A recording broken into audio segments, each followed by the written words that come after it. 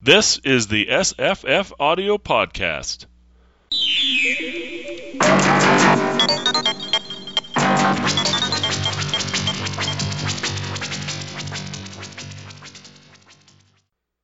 Hi, I'm Jesse. Hi, I'm Count Paul. Hi, I'm Lord Jim. Hi, I'm Lady Julie from A Good Story is Hard to Find podcast. Well, I'm sitting here in my straight waistcoat. And that's because I've been overdosing on Dracula's blood. I just finished the audiobook. Yes, Julie, I did read the book. I ordered the Leslie S. Klinger annotated book. I had another annotated book. Oh, he's good. I have just a regular version with a special introduction by some person. And then I watched Dracula 1931, which I'd never seen before. And it's terrific. Is that Bela Lugosi? Yeah. Yeah, that's good. It's yeah. really good. He's really good in it. I can see why he's sort of didn't have anything else going after that, really. I mean, in comparison, because you can't top that. He was terrific in that. And then for some reason, I thought the horror of Dracula was fairly faithful to the novel. I'd seen it before, the Hammer horror with Lee and Cushing. And it's not that faithful, but it is still excellent and great to watch.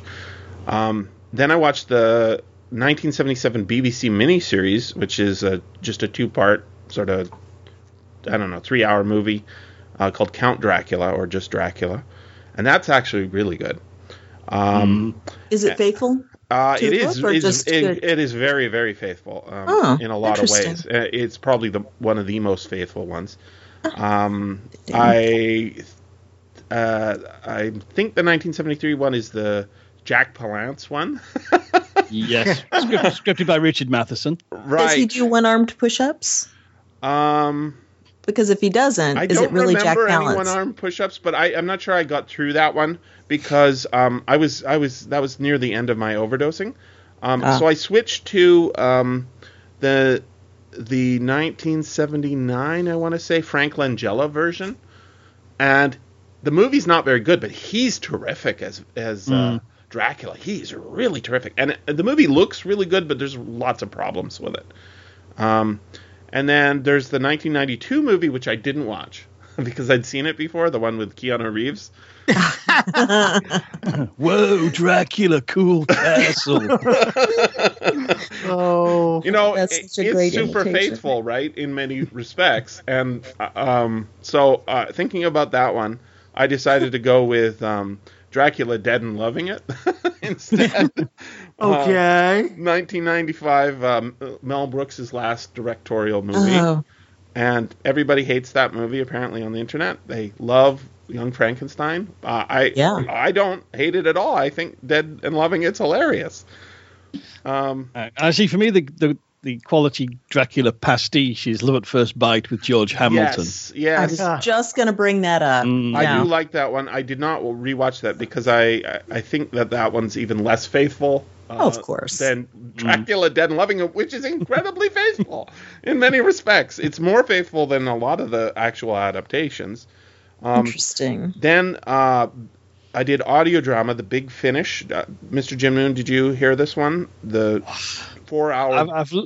I've only part way through it and really enjoying it so far. It's very good. It's Big Finish is an audio drama company in the UK that does straight to CD audio dramas, and their 4-hour version, I think starring Mark Gatiss as Dracula, I think, and maybe Van Helsing, I can't remember now, is very faithful and very well done. And yeah, so that's a very good adaptation. Then I went through all of Marvel's Tomb of Dracula, and there's a lot of those, and mostly not related to the novel, but I totally overdosed on Dracula. It's impossible to avoid how big a deal Dracula is. I mean, I thought Frankenstein was a big deal with a lot of adaptations, and Hound of the Baskervilles, with a lot of adaptations. But I think Dracula's factors. Yeah, I haven't heard you mention the Twilight series, which, totally unfaithful, but it shows the reach of the story and how it can be used by all these different people. Well, I would say I also didn't rewatch Life Force, which I think is about 1,000,000 times more faithful to Dracula than any other sort of stray effort by modern folks. How about the Mercury Theater on the Air done by Orson Welles? I did listen to that. That was a few weeks ago, though. That was okay. I mean, Sultan Hound of Dracula. Oh, there's so many. So, Julie, you only did Carpe Jugulum, you said? Other than Dracula? That's only because I've read it about 5 times already because I love it. And so after I read Dracula, I went ahead and reread that. Yeah. That's a pretty good title. Yeah. Instead of Carpe Diem, seize the day, this is Carpe Jugulum, seize the throat. Yep. Yeah, it's Terry Pratchett, So, and it's really such a brilliant use of the story because it's the whole very popular now modern vampire family. The father's very carefully trained everyone to not flinch when he throws holy water on them because it's just a symbol and all this stuff. And so the whole book is hilarious, but it all is looking at religion and symbols and what does it mean. But you're just laughing so hard the whole time. So it's great. Paul, did you venture outside of the book? I did. I rewatched the 1992 movie. Don't judge me because it's just funny. It's faithful, right? It's faithful. Well, it's faithful, but also adds that reincarnation romance thing, which is not really. Yeah, it's a weird invention. It's not. That's not original with that though. The Langella does that as well. Yeah, it's even subtitled a romance, I think. Who's reincarnated? Lucy? Mina? Okay. That's breaking my heart even more. Yes, Mina is the reincarnation of Dracula's wife, basically. Sure. She doesn't get any credit on her own for being the amazing lady she is. Fine. Yeah, I know. It's like why do we need this reincarnation? And I also it was part of my Charles Stross read through. Anyway, I listened to the Nightmare Stacks, which is the currently last published Atrocity Archives Laundry Files novel, which has a vampire as the main character. In the first couple chapters, he's trying to escape his duties by visiting the seaside town of Whitby, and he runs into some cosplayers practicing Dracula, one of whom is secretly actually an alien elven princess, which is and there are tons of Dracula jokes and references throughout the novel because the main character he's a Charles Stross vampire, which means his vampire powers come from basically an alien parasite that he has in him. But he is still, he goes in daylight, he will die, and he does need blood, but he needs blood because the parasite wants blood to go to other hosts, so that's why he really needs blood, not to feed. So the parasite won't eat him. Yeah, fantasy science sort of thing. Right. So. And I also, because for another podcast, also watched Queen of the Damned. So what does that have to do with, like, I've heard of it. I didn't read past the first Lestat or whatever. Yeah, Queen of the Damned is the second or third of these movies. It involves Lestat waking up in the late 20th century and deciding to become a rock star. There's his sire who's upset at this, and there's also Akasha, played by the late Aaliyah, who's apparently the second vampire ever, who wakes up and decides, I'm going to rule the world on a mountain of corpses. Come and stop me, and wants Lestat as her boy toy king. So I'm pretty sure this is true. Dracula is either not mentioned or not important to any of Anne Rice's stuff, right? Right. I am not. I've only seen a couple of movies. I don't think Dracula appears at all. Yeah, I don't remember even a mention in the book. Mr. Jim, do you know? Not to my knowledge. I think Dracula's only ever mentioned as a fictional figure. If I remember rightly, in the first one, Interview with a Vampire, I think he's not like Dracula. There's some throwaway line like that, but that's about it, I think. He really, I mean, it's funny, like, in terms of dominating vampires, he really dominates sort of the mind of people. And one of the reasons I do that overdosing on adaptations is because it allows me to see the book from other directions and see why choices are being made in the novel, not just in the movies. So when people make a choice to collapse characters together or change the sequence or eliminate a character and give part of their storyline to some other character, it allows me to see the novel in sort of a different light, and then I find it very illuminating. It can be confusing as well, though. So I want to start with maybe the character I'm most interested in, and maybe you each have a character you're most interested in. Obviously, most people would probably be interested in Dracula, since that's the name of the book, and he never actually gets his own. I was thinking there should be Dracula's diary, his version of the story. Fred Saberhagen, the Dracula tapes. Oh, okay. There you go. Does he tell the adventure as he sees it? Basically, yeah. And there's also a sequel to that called The Holmes Dracula File, where you have Sherlock Holmes meeting Dracula, chapters alternatingly narrated by Watson and by Dracula. Interesting. So, yeah, it's obviously I'm not the only one to have thought of that. And so the guy I'm sort of focused on, like, he's a really interesting character, is Renfield. And I'm not sure why he's in the book, and that's why he's so interesting. So I was talking with Eric Rabkin this week for the other podcast I do, and I mentioned we're going to be doing Dracula, and one of the things that came up was his name, Harker. Not Harker. Renfield I was saying Renfield and Harker are kind of parallel characters in many respects, and I understood Harker as a certain kind of character, but I also thought Renfield was kind of like a mirror to him. How so? Well, okay, so just one sentence, or whatever. I can do it. So here's what I was thinking. What happens when we first meet Harker in Dracula's castle, or Dracula meets him in his castle, is Dracula basically locks him in the castle and then says, "Here, eat this bird, this chicken I prepared for you. Oh, sorry, my servants have prepared." Right. And then they talk for hours and hours. Dracula does not partake. And then Jonathan Harker gets a little bit upset, and Dracula forces him / argues to him that he should write letters.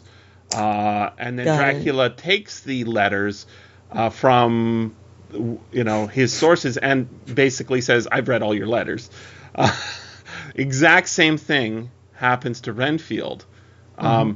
He is observed eating. Everybody else thinks the food he's eating, especially the doctor, Seward, thinks he's disgusting. And he goes through his letters, and he gaslights him in the same way. Well, it could be seen as gaslighting him in the same way that Dracula does. And then they both try and escape. And I don't know why Renfield is the way he is. If, like, for a while I had a theory that the first chapter, the deleted first chapter of Dracula's Guest, was not Harker, as everybody always points to, even in the Leslie Klinger book, but rather it was Renfield, because he's never mentioned who he is, right? It never mentions who that character is in the actual short story Dracula's Guest. It does. There's evidence that it's supposed to be Harker in the text of Dracula. So okay, I'll abandon that. But here's the question I have: what contact did Renfield have with Dracula at one point? So in different versions of the story, different adaptations of the story, people do things like they send Renfield to, and they just get rid of Harker altogether. Or they keep Harker, but he doesn't actually go to Dracula's castle. And when he comes back, he comes on the ship. That's in the first Dracula movie, right? Or the 1931 one. It's Renfield on the ship with Dracula, and he ends up in the insane asylum. But in the novel, Renfield's in the insane asylum at the beginning. Yes, he is. And this goes is strange. This just goes to my. I can now explain, thanks to another piece of Dracula stuff I didn't mention until now. I can explain to you all what Dracula really is and what's really going on. Please do. Okay, so I will start this with a Socratic question. Why is Dracula suddenly interested in going to England in the 1890s? Very good question. Mm-hmm. We don't see in the novel anywhere why he suddenly decided to do this. He has a nice, if kind of isolated, lonely life with his brides in Transylvania. Doesn't seem to be any reason why he decided to... Well, Van Helsing tells us why. That he wanted to start an empire? It doesn't wash. Because he suddenly developed, his brain has been very slowly developing. Yeah, I like that. I like that. That's not. And he's finally developing into what he should be, or what he would be. He's evolving, and so therefore it's time for him to go to the center of the world, which in this book is England. It's a really nice. It's one of the things that's really downplayed in almost every adaptation is that speech that. One of many speeches that Van Helsing gives, right? Well, yeah, Paul, go ahead. Yeah, the whole childish Dracula thing. I didn't like that. I mean, I saw that. I kept seeing Helsing say that again and again. Oh, he's really a child. He's not intelligent. That kind of downplays Dracula in my book. But anyway, the true story of Dracula, as told by Kenneth Hite, is this: in the 1890s. MI5 decided to recruit a vampire as an asset. What Dracula the novel is a redacted after-action report of British intelligence's attempt to try to bring Dracula to England as an agent. It goes, of course, completely wrong because he's bloody Dracula. And, well, that's who's actually an agent, who's actually a pawn. You'd have to read the unredacted Dracula files to actually figure this out. And even then, it's not entirely certain about what the actual motivation is. In the role-playing setting, it turns out that Dracula is contacted several other times later in history by British intelligence to try to stop the Nazis. That doesn't work. Try to root out Dracula's corruption. That doesn't work. And in the modern sense, well, Dracula fought the Turks, right? Mm-hmm. Dracula would be great on the war on terror, right? Yes. Okay. Bad plan. So that's what's really going on. Dracula was invited to England. Well, there's a number of holes in this theory. Number one is what would become MI5 doesn't exist at that point. You can say, oh, well, it was secret back then, or whatever. The Great Game. Yeah. There were certainly spies. Okay. Oh my gosh, I forgot. I like it, but I think I like a lot of what Van Helsing says, and one of the reasons I like it is because of Mr. Jim Moon. I know you've talked about this because I watched it because of your podcast. I think it's the second Hammer horror with Christopher Lee as Dracula, where they've already killed Dracula in the first movie, right? And he comes back to life in the second one, and he has no speech. He's like just a monster. He just goes, yes. And sucks people's blood, right? He's wordless. And so that fits with the idea of, that once you go vampire, you're a feral beast, right? And then it takes, your growth is sort of stunted, and he feels like he's a backwater He's in this backwater country. If he goes to London, the center of the world, which arguably it was, right, at the time. There's a lot of logic to that, I think. I'd like to just go back to Renfield for a minute. Yes, please. Now, I have to admit that about at least half of what I think about Dracula is heavily informed by Mythgard Academy, Corey Olsen's 12-part class, which goes into a lot of the movies, so I didn't listen to those parts because I just don't care about those movies. Okay. Sorry. But he points out, and for me, I also always had a problem with Renfield. You make an interesting point about the parallel of his situation with Jonathan Harker, which I had never thought of. But he just says, he points out that he's like a DIY on Eternal Life, which Renfield himself points out later. And I hadn't really thought of it that way. And his point of view, or the thing he kind of brought up of why he's sensitive to Count Dracula when he's never met him and all this stuff is he says, what's pointed out with Lucy is that there are some people who are just more sensitive in general. And those are the ones the Count can reach. And that's why Lucy is more sensitive when she always picks the bench that's across from the suicide's grave. And she's the one who gets called. And Mina, although she's in the same circumstances, is never called. And he says he thinks, or his theory, what he brought up was that because some people are just more sensitive and Renfield was already intensely interested in how do I get eternal life, he was just more open to the Count. And therefore, that's why he's showing up at the door going, let me in, master. I'll do whatever you want as long as you give me eternal life. And Seward's going, oh, yeah, right. Please feed the masses as long as I get the bread I want, you know. And so, but the Count's not answering him. He doesn't want to use him until the end. And so, see, this is a sensitive person who is beseeching the Count. And the Count's like, I'm busy. Go away. Yeah. And so I thought that was a kind of an interesting reason for showing Renfield at all, because the parallel I could see between him and Jonathan Harker is both of them are used to open up a facet of Dracula. Of course, Jonathan explains Dracula to us at all from a complete outsider's superior modern man's point of view, who rapidly has to descend to here's supernatural reality. Damn.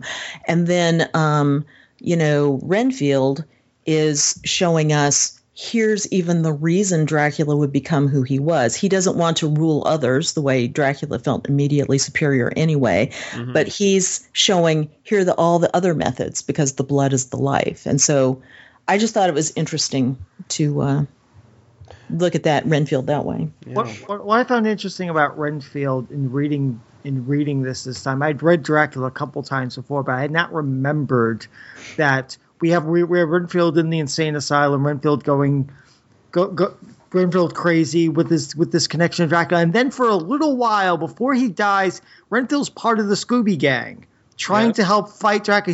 He's trying to shake briefly, off, very briefly. He's trying to shake off the influence. He's trying to do good. He's trying to help against Dracula. I mean, he gets killed off before he can do anything. But I completely blocked out.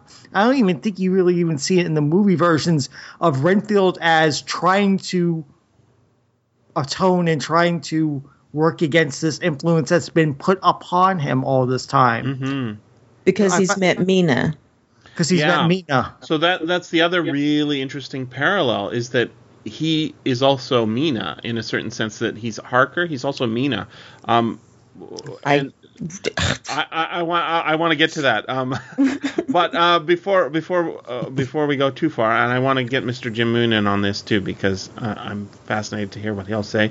But I want to point out something really strange and interesting. So it seems like the filmmakers, the adapters, don't know what to do with Renfield either, right? They like him. They like having him in the movie. They like having him in the story. They love having him, in fact. He's one of the few characters that never gets deleted, pretty much. And I think the reason is he does play a really important sort of role in the novel, and yet we can't quite put our fingers on it.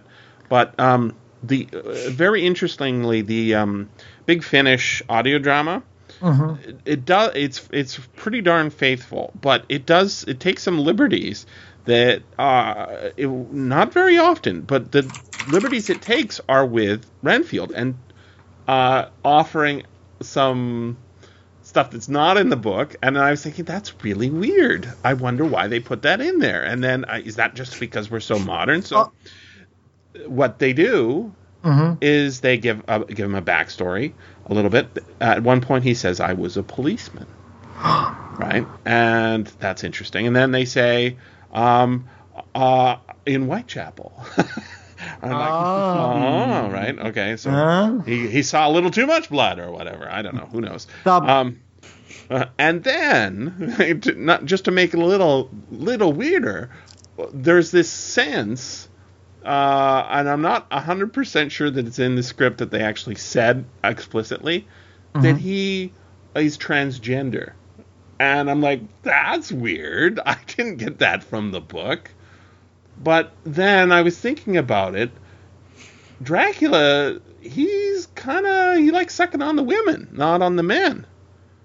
Notice that we don't get a lot of male on male action in this. And when Dracula attacks Renfield for betraying him or whatever, when he has his, he doesn't suck his blood. He breaks him. He sure does. Yeah. Right? Horribly. He breaks him. And that is very weird. Why does he do that? Instead of I mean, if it isn't just all about sex, if it's about, blood and stuff, getting your meal on, because I mean, part of the fun part of the book is that, you do sort of see him get more vitality when he's got lots of blood in him, right?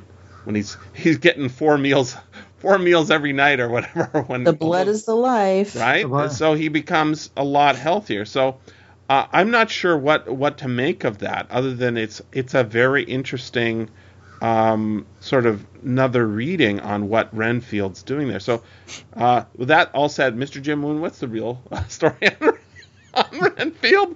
I assume you've read this novel many times, because this is my first time reading it. Well, so having read a lot of critical stuff over the years, certainly when I was growing up in the 70s and 80s, if you read books about the novel Dracula, a line a lot of scholars took was that Renfield is essentially a John the Baptist character. He is there to announce much biblical stuff. Yeah, he is there to announce the coming. He's the harper, the herald. Yeah. And it is interesting because with Renfield, you get vampirism stripped down to its essence. The idea he begins taking the lives of flies, then spiders, then he wants to go to mice and birds, and move his way up the food chain. But kind of my own view is kind of digging into the novel is something that you kind of lose in all but a couple of the Hammer movies. Is the idea that Dracula is a satanic figure. Yeah, generally, him just being a vampire is enough.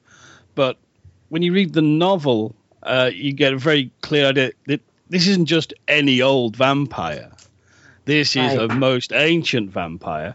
And what most people don't know, you do get the secret origin of Dracula in the original novel. It's in chapter 18. Yeah. When, Van Helsing says, he is the same as the Voivod Dracula mentioned who fought against the Turks, and his family have had many dealings with the evil one. And he mentioned the legend of the Scholomance, this evil Hogwarts, basically. Where the devil takes a class of 10 students, and the 10th is claimed as his own agent. And the implication is Dracula is the 10th student of the devil, and he's therefore, the devil's tool upon earth. And this is, why kind of, Dracula, when he moves to England, one of his, prime lairs is Carfax Abbey. It's a former church, right? Deconsecrated. It's got a chapel. There's that idea of, deconsecrating somewhere, and that is where the evil's going to spread out from. And I think that's a very, interesting kind of aspect of Dracula. The fact is that, later critics, Kim Newman's very big on this, the idea that Dracula is part of invasion literature. It's about, the fall of the British Empire from from Agents from Without, which was a popular, subgenre, which, leads later on after Dracula to a whole slew of what if the Germans won for World War One, what if they won World War Two, and it sort of does fit into that, that sort of genre that started with, I believe, one of the early ones is the Battle of Dorking in the 1870s. Yeah, that was huge back then, right? So this is an invasion, but it's not. It's a more subtle invasion. In fact, there's a tie to another theory I was sporting through the reading of this, is really interesting, and I presume everybody at the time would have been even more up on it than we are today, which is that Lucy is Helen of Troy in a certain sense. She's this beautiful girl who represents all good Englishness, right? And she has suitors, multiple suitors, who represent different classes and kinds of Englishness, including an American, right? And even our cousins across on the continent, right, with Van Helsing sort of representing a kind of suitor as well. And after her marriage, or almost marriage, as you point out, Julie, they don't actually get married. Their almost marriage is threatened. All the former suitors come together in an attack against the city of Troy, right? Well, so this doesn't go that deep, this theory. But it's I think it kind of is interesting because everybody who meets her loves her, right? And then her name, I always thought it was Westerna, but it's not. It's Westenra, right? And right. Lucy Westenra. And I'm not sure 100% why it's Lucy Westenra, but it sounds like the West. And it sounds like light of the West sort of thing. So I think there's something to it. Well, at least in it, even if it's a coincidence, it seems this book really resonated with people. West versus East? Yeah, absolutely. And the stealing and breaking of a marriage, right? Right, because it's what Jim Moon was pointing out when he was talking about how satanic Dracula is. I mean, the whole story is good versus evil. If Lucy is all good and she's therefore attracting all these people to her because they love her for her purity and her goodness and who she is and everything, of course they band together to protect her. They band together to protect, to save her essentially from the evil that she could become ultimately. And I mean, because the whole book, that interesting comment about John the Baptist, I hadn't thought of, and I would have to think about that more. But the whole point, the way the story is told, you can't ignore the religion. It's everywhere in it. Yeah. And Dracula, and the thing about Dracula is he is a perversion of Christ and of everything that Christ was. And so the blood is the life. Christ gave his body and his blood so that his followers could eat it and have eternal life. He does it out of, good motivation. He loves them. Dracula, of course, is the opposite. He eats his followers. He sucks their blood so that he can live forever. And he also forces people to drink his blood. Right. And and when he does that, he forces people to drink his blood. And that's a perversion of, feeding and eating and everything too. And it's why Lucy was choosing children is a perversion of motherhood, all that kind of thing when she was feeding. Right. And so what you have is this deliberate, in a sense, the huge theme, and I think this is maybe why so many people can go in so many different directions, is we can all recognize its inherent selfishness versus its inherent unselfishness. Yeah. Love is unselfish, and love of yourself is selfish. And in fact, Seward talks about that when he's talking about Renfield, which is kind of what makes the John the Baptist analogy interesting, is because he says, he's talking about Renfield, and he's saying because he's got a sanguine temperament, Right. Yeah, and he says, I presume that the sanguine temperament in itself and the disturbing influence end in a mentally accomplished finish, a possibly dangerous man, possibly dangerous if unselfish. In selfish men, caution is as secure an armor for their foes as for themselves. What I think of on this point is when self is the fixed point, the centripetal force is balanced with the centrifugal, so the in versus the out. When duty, a cause, etc., is the fixed point, the latter force is paramount, and only accident or a series of accidents can balance it.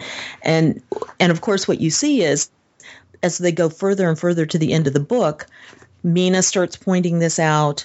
You start seeing it everywhere when they're banding together to rid the world for her sake, because she's the immediate one they can see in the midst of them, but also for the sake of the world. They're having to become less and less and less selfish, more and more unselfish.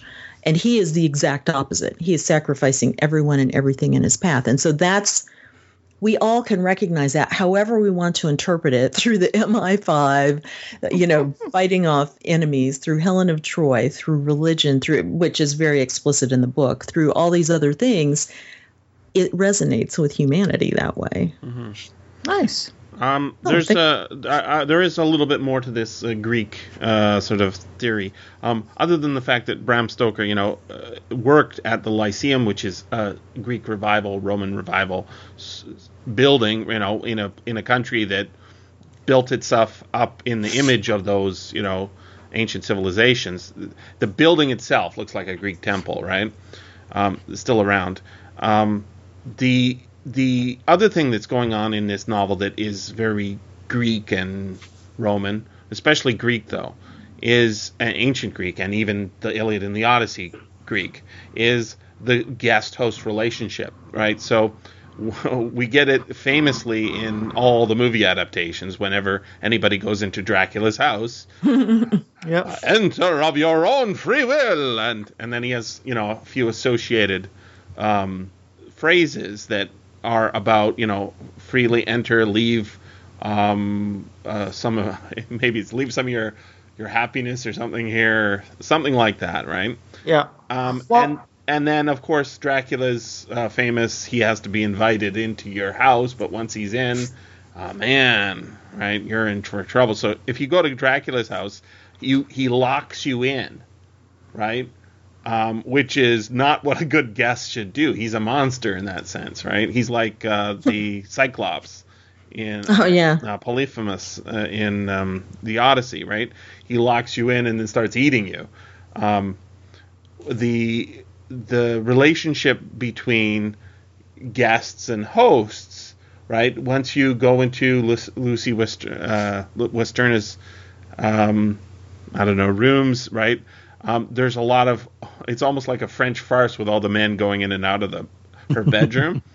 And that is I want to get into that as well. But I think that's a really strong theme, like the theme of what's the relationship between, going into, like, one of the things that they obsess over to a large degree that I think is funny is, and it's never covered in any of the adaptations, is how housebreaking is illegal.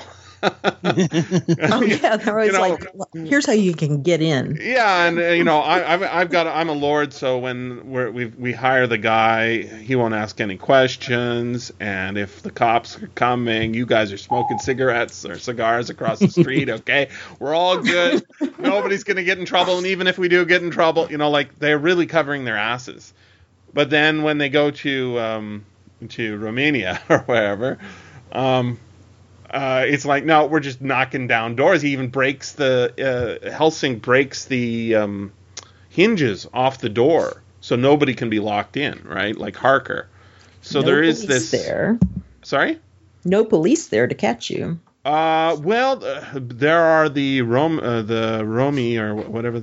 Oh, they're Romani. They're on they're on Dracula's side. The gypsies? They're not police. Yeah. So I Paul, does Dracula talk about the gypsies at all? Because I think it's very interesting. They just end up sort of being bad guys, right? They do. There's no story backing up why they would want to do that. not actually within the novel per se. It's just a matter of they're aligning with his power and with his, or they're afraid of him. Doesn't say, right? It does. It's not explicit. There's no explicitly said that the gypsies, why the gypsies have this relationship with him. Now I'm thinking of another piece of property we haven't mentioned. Here we go back, a role-playing game. Back in the 80s, there was a Dungeons and Dragons module called The Curse of Strahd. No, it's Ravenloft. Ravenloft is the name of the overall thing, but The Curse of Strahd is the actual name of the module. But Ravenloft, yes. Okay. Ravenloft, for the listeners who don't know, is basically this fictional D&D country where is ruled by a Dracula-like figure who is tormented by the love of his past, and the adventurers come in and basically have to deal with Count Dracula. The gypsies in that novel are opposed to Dracula, although I believe there's at least one or two traitors within. But in general, in most of the movie adaptations, the gypsies are generally neutral, or they're afraid of Dracula, and so they're basically working because he's the local power in the region, rather than any sort of satanic thing on their part, as Jim mentioned with Dracula's power. The gypsies are just he's the local lord, so of course the gypsies have to treat with him. Right. I think there is something to that. Like, gypsies are not well liked. If you let gypsies stay on your land, they owe you. The book says that they align themselves with the local lord or baron. Right. Oh, there we are. Yeah. It's early on when he's explaining what are the Romani. This is exotic. Yeah. Because that's another thing that go ahead. I was just going to say, like, tied into this guest-host relationship, I think, like, Harker's description of the people in the countryside there, it's supposed to be a Transylvania area, right? Carpathians, the Borka Pass, right? All the people there are really, he makes kind of pains to show how, well, not Harker, but Stoker makes pains to show how kindly they are. Even though, they give Lucy the two-fingered salute, right? When she comes by, she's got that mark on her forehead. Mina. Mina, I'm sorry. The two-fingered salute, it made me think, is she covering her eye with two fingers like the Boy Scouts, or is it like it's the evil eye? It's the evil eye. Yeah, against the evil eye. But what do you do with your hands? You kind of thrust your fingers out at the person. It's like the heavy metal devil sign, essentially. Yeah. I have to say, I love that bit of humor in the book where she's like, now they're giving me extra garlic. I really hate garlic. I was like, I forgot he can occasionally be funny. So I'm sorry, continue. Well, no, I just think it's interesting because he makes like, we don't know how good those people are trying to be to him. And they make fun of it in a lot of the movies, like in the 1931, it's straight. And then when Mel Brooks does it, he just makes these people like even funnier than they are in the book.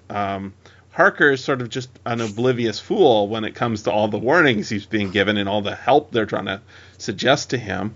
And I even like that even when Mina is doing her diary in that area, right, and talking about how it was very helpful to read Harker's journals of it, she says the people around here are very superstitious. I'm like, that's not superstition anymore. That's like wise. That's not that's like, the reason they do all those things. It has nothing to do with superstition. That's science, right? That's logic.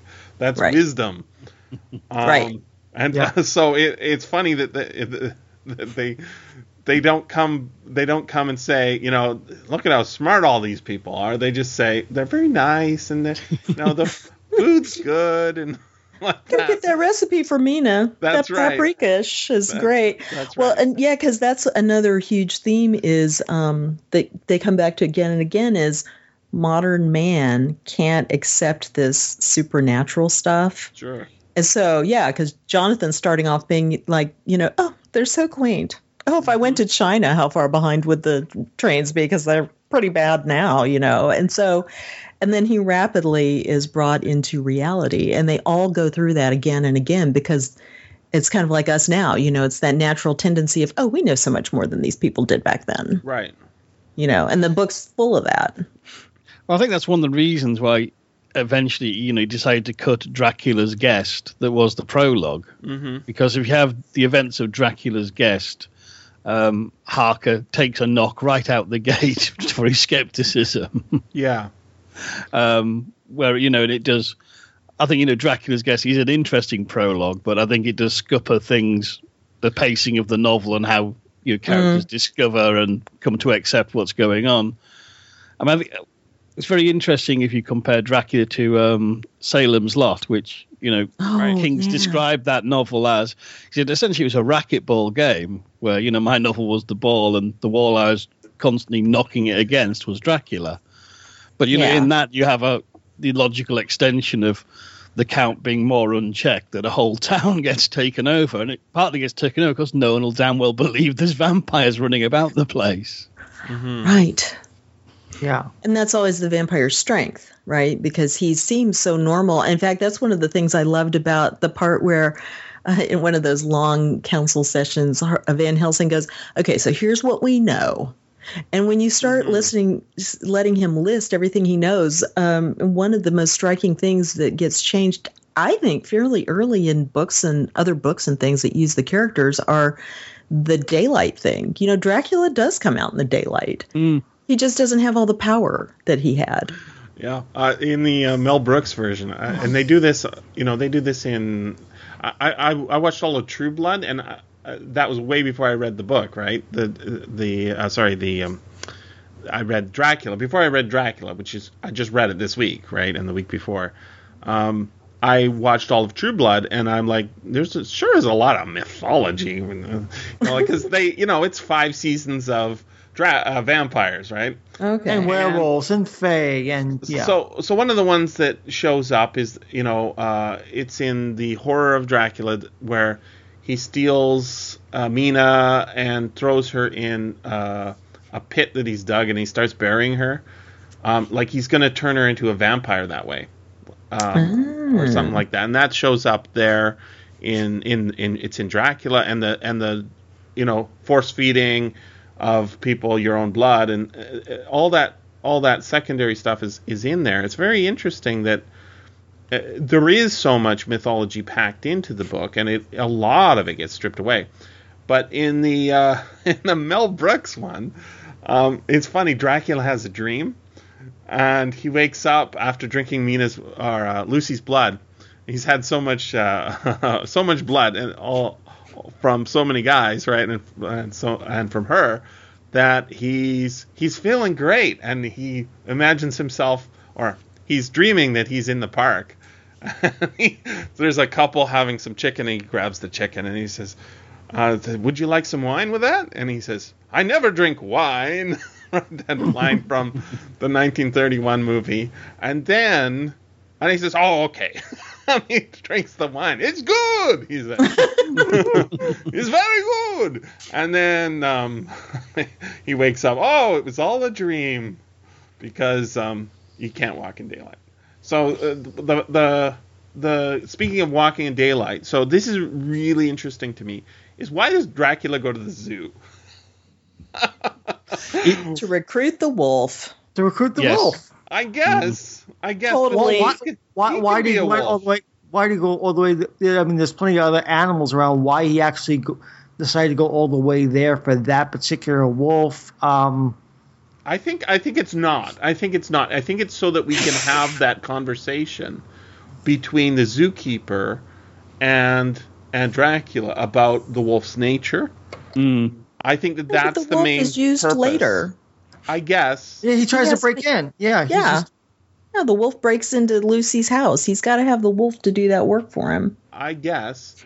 But totally.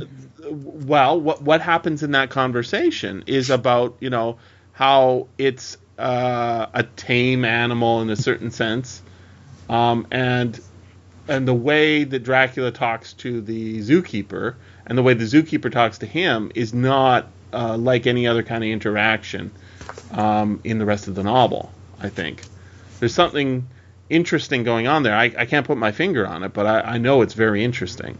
And if I had read this novel for the third time, I think I would get it. But I always think there's a status or symbolic element to it, of that in his own country, the wolves are his brothers, right, the children of the night, and they are part of his legion of darkness. He's coming to England, to the centre of the world, to make his stamp on it, and what better way is to go and free the wolf from London Zoo, this huge symbol of Victorian society and so-called culture. It's a very similar scene to the scene with the old man in the seaside cemetery.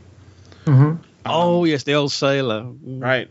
So I mean, this book, I totally see why it is the classic that people say it is, because it has so much going on and so many parallels between things that you don't necessarily notice when you're reading it, but which can be teased out if you sort of look at it a little more carefully. So what is the primary purpose of being a vampire? Is it to extend life? Okay, that's one way to go, because that's what I mean. All those conversations with Renfield in the asylum are, sort of about is it about immortality? Because he gets really agitated when it comes to souls, right?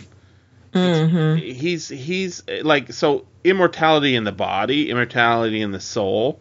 There are a number of tensions going on there. The way the old sailor talks about the tombstones. I mean, there's all sorts of really interesting things going on there, and the lies that have been told by people. Exactly. Yeah, and he's so determined that everything. Here's the truth. Here's what's really going on. Right. I love that guy. He has this line about dragging their tombstones. They're going to drag their tombstones to St. Peter or whoever it is. The last trumpet blows. Yeah. And a lot of them aren't even buried in the cemetery. They're going to come up out of the sea, right? What about on the H.P. Lovecraft Literary Podcast, they talk quite a bit about how funny it is that Dracula doesn't have any servants, so he's doing all the cooking and cleaning, and he's the coach driver, right? He's everybody. He's the doorman. He's the porter. He's the elevator operator. Yeah. He does everything. Why is the house empty like that? Other than the wives, which I do want to talk about. Why is the house empty like that? One of the theories I had that he cleaned it out because he sucked everybody dry, and that's one of the reasons he's moving house, is because the country's sort of they're on to him. they're not getting big prey anymore. In a certain just sense, the babies or whatever. Right. So there's the wiggling bag, right? Yeah. That was a fun scene. And I just love the way that's how Jonathan is introduced to what being a vampire really is. It's the most extreme example of the horror of what's being done. The most helpless of all creatures. Sure. I just thought that was just such a genius move. You couldn't blame it on anyone, Yeah. But sorry, go ahead. No, I'm just thinking that it's like there's also the stuff about the lights, right? One of the things it's going on, and it kind of frustrated me that it didn't quite work out in the timing. They start on basically Walpurgisnacht, right? And they go right up to Halloween, and they go a little farther. And I'm like, damn it should have been exactly Walpurgisnacht and Halloween, right? Beginning and ending. But it isn't exactly. In fact, Halloween's not even mentioned. So on Walpurgisnacht, right? Was it the coach driver? No, coach driver doesn't say anything. Somebody says, or maybe it's Dracula says, about the lights that are seen. Yes. Where treasure is buried. Will-o'-the-wisps. Yes. Yeah. Yeah. Right. Yeah. Where treasure is buried, and I think that's in Dracula's Guest as well.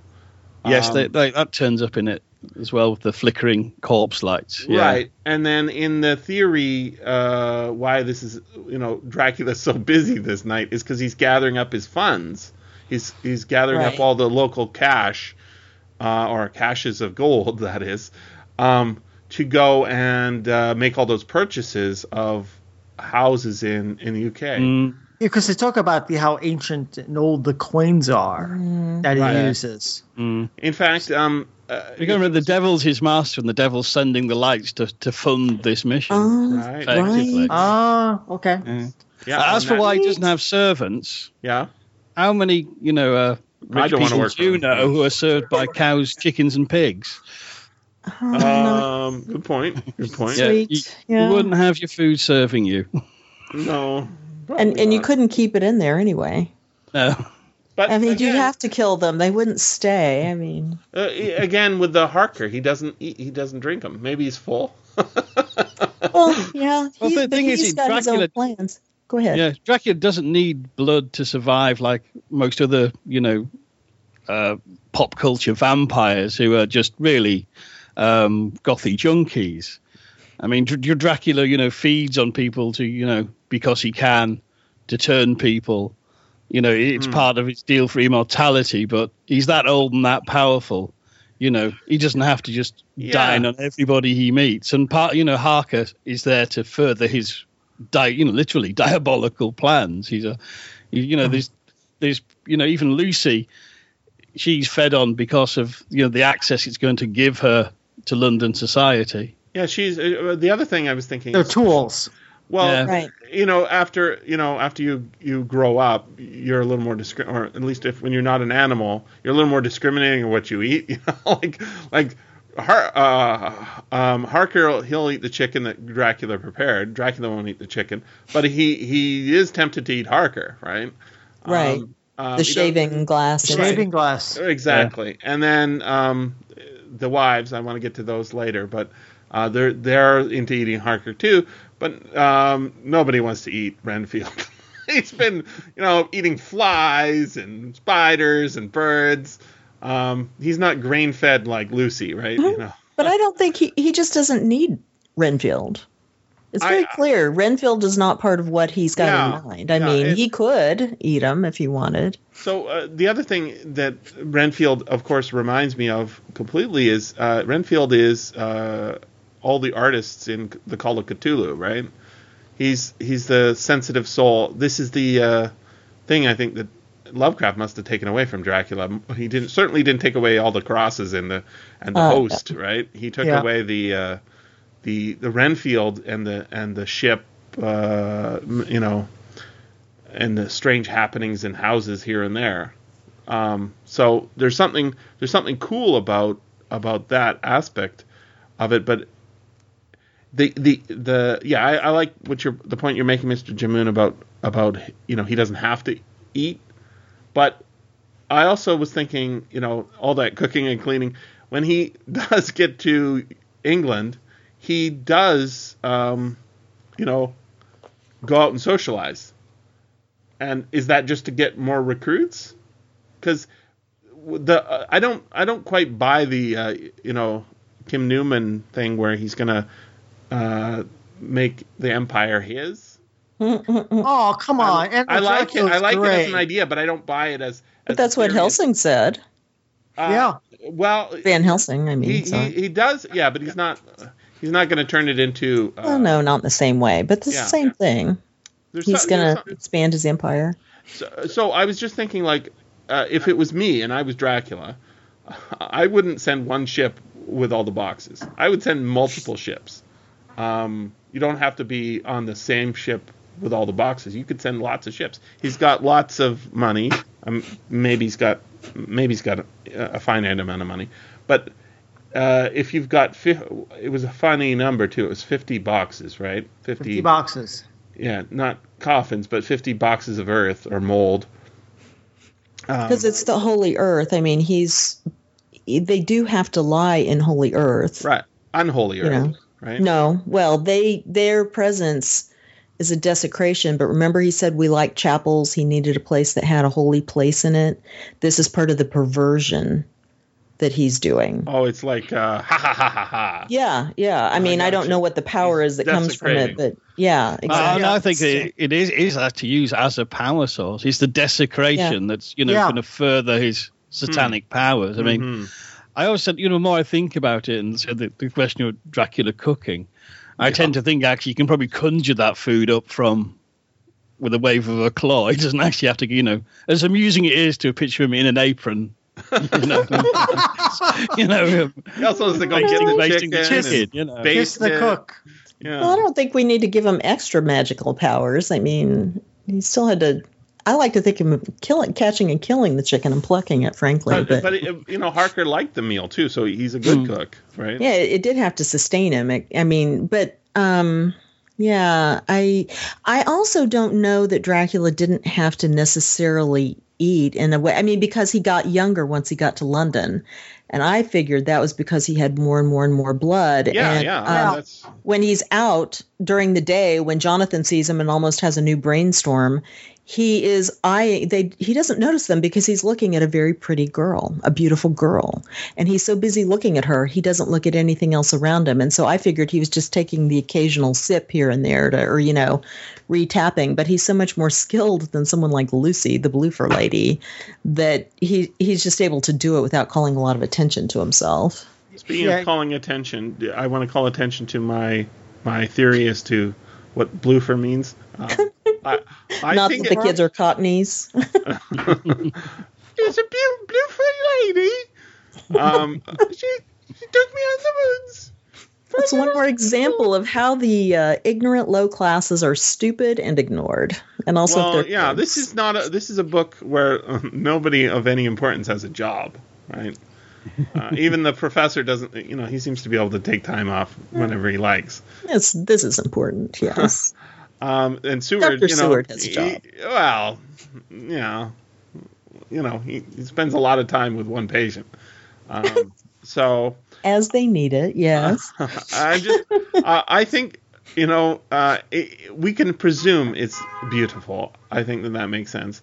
But blue fur is much more interesting, and it's not completely wrong. I mean, sometimes they are depicted as having blue skin. But also, Dracula's powers are not just to turn into a bat and gas. It's also to turn into a wolf, right? He's a werewolf as well as a Dracula, I was going to say. I would like to say the book doesn't give us anything to go with that for Lucy. Other than the actual sound, blue fur. They're Cockney children who can't talk very well. Blue fur guy. I don't know why I feel called to defend these little tykes, but I do. You're just like all the other grown-ups in the hospital who don't understand these children, Jesse. They're just looking down on them. What can I say? You're attacking them because you're not taking their perfectly enunciated words as they are. Blue fur lady. Oh, yes. And may I have another cup of tea? Okay. I do like how free range the kids are, though. Man, sure. Every kid is out in the woods playing at all hours. Because the parents are all busy working. They don't have time to watch the kids. That's a good point. No helicopter parenting in the 19th century. But you can see why it would happen if some Dracula was out or Dracula's ladies are out in the woods picking up kids. Yeah, just okay. Well, actually, the term "blue for lady" is actually it is a Cockney urchin speak for beautiful lady. Oh. And I can tell you definitively where Stoker got it from. He got it from Charles Dickens. Oh. Yeah. My other favorite. So how would Cockney children pronounce blue? It's in what book's it in? It's in, I believe, Our Mutual Friend, I think. All right. All right. Fine. Thank you. I like my theory better. I like that my instincts took me to Charles Dickens, though I didn't even know it. I'm one of those sensitive Dickens people. Just like Lucy's sensitive to Dracula. Little article. No one's buying it. I got one really big interesting thing that I noticed, and I don't know if anybody else in the world has ever noticed, but I think it's really interesting. Hopefully you guys will think it's really interesting. So there is a Wikipedia entry for Dracula's wives. Are they wives? That's what that's the Wikipedia entry. And it doesn't say wives, apparently, in the text. I got the sense that they were wives. Maybe brides was the word instead of... They say the Wikipedia entry just said brides. Brides of Dracula? Brides of Dracula. Brides. Brides of Dracula. It's the Wikipedia, brides is the word. Brides of Dracula. This is a phrase. Even if it's not in the novel, it's a phrase, right? Oh, well, okay. And the characters are described so they're described as sisters, weird sisters, right? Which is a nice, fun idea as well. But they live in his house, right? Some, I think, have argued that at least one of them's his wife and two of them are his daughters. But if they're sisters, that doesn't make a lot of sense unless they're sister wives and daughters. And then it's an incestuous Now we're going in a whole family. different religious direction. Well, no, but see, I think that there's something really cool going on in here. So going in the religious direction, Dracula breaks one of the rules. You're not supposed to have more than one wife, right? Or bride, anyways. And obviously, if he's romancing Lucy and then Mina, he is a serial philanderer, right? If it's sexual at all, which I think it's pretty hard to argue there ain't no sexuality to it at all.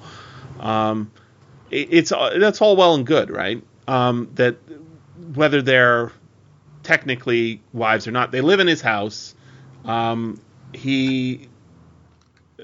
They're conceived of in many of the adaptations as brides, as wives, right? And the novel is itself about marriage in more than one case, right? We've got the two female leads. And there's this really cool scene where Lucy talks about her suitors. And she says a line something like, where is it written, or maybe it's not where is it written, I wish I could have more than one husband. Yeah. Do you remember that part? Mm-hmm. So one of the reasons is he's they're pushing back against the norms of the day when he's talking about that. Well, I don't think he's pushing back as much as he's doing this thing that is really cool at the time, which is psychology, right? So the sexuality of Dracula it's forbidden, right? All sorts of stuff is forbidden, but I was saying the farcical nature of all these men going in and out of Lucy's bedroom at all hours of the night and day while she lies in bed is kind of like, some of them are her suitors, some of them are her doctors, some of them are her doctor suitors, or at least they love her in a certain sense, right? And that the idea that she loves them all as well, but she has to choose because these are the Christian values that we uphold. Dracula, he don't follow those rules, right? He will break up marriages, he will break up people's lives, but more importantly, he'll break up marriages and he'll interfere. So one of the things that Harker. So there's a whole bunch of weird adaptations with Harker going to Castle Dracula, but one of them that often happens in the other adaptations is they have a picture of Mina, and that is either the reason that he focuses his attentions on Mina or Lucy. Sometimes there's a photograph of Lucy and Mina, and Dracula picks up on this as he's going through. He does go through all his correspondence, right? And he talks about both of them in his correspondence. So this is maybe why Dracula focuses on them. I was also thinking that Dracula might be just all over England doing it to everybody. If he's really as powerful as all that, he could maybe be all over England, not just these two. right? But literally, he focuses in on these two women, and then we have this really weird relationship between the four suitors. It's four, right? Who are the four dudes? There's Quince. What's his name? Quincy Morris. The most amazing character in the book, Quincy Morris. I want to have Winchesters everywhere I go. Let's go, guys. He's the most cartoonish character. I feel like in he's the book. probably Texan. Yeah, it feels like a Texan, doesn't he? He does. That's but why. He's got to be an East Coast elite, is what, really. I mean, if he's hanging out in England, he's. It's funny. The audiobook has him as a real Texas sort of twang to his voice. So it's got that bravado too. His character has that bravado, even though he's basically he talks about his cowboy, his horse in the Pampas getting drained by vampire bats, right? Right, he's been everywhere. He's a ranchero guy. Yeah, he's a world adventurer. Yeah, he is. He's fun. I love him. So he's the manly man, but we can't marry him.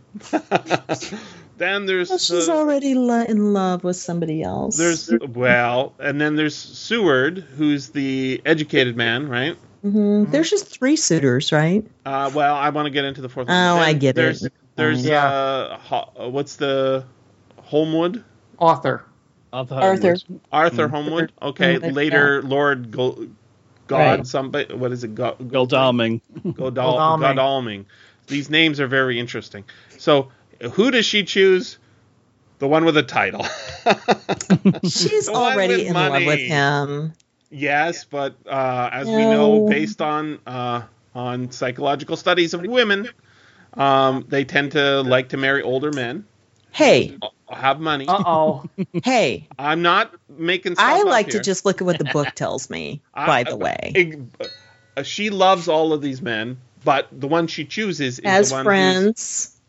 Okay. As good friends. Okay. Yeah, they're all good friends, but she chooses to marry only one of them because she can. She says she wants to marry them all, right? Well, she feels sorry for them. She says she wants to marry them all, but she can only choose one, so she chooses the one with the title and with money. You have no soul, but fine. In addition... That makes me Renfield. I'm just going to start talking about souls and getting agitated. Okay, we're going to keep going, because I got to get this theory out, because it's really interesting. I'm sorry, go ahead. Okay. So I'm coming back to why he picks Mina. I'm already writing things in my book. Continue. Okay.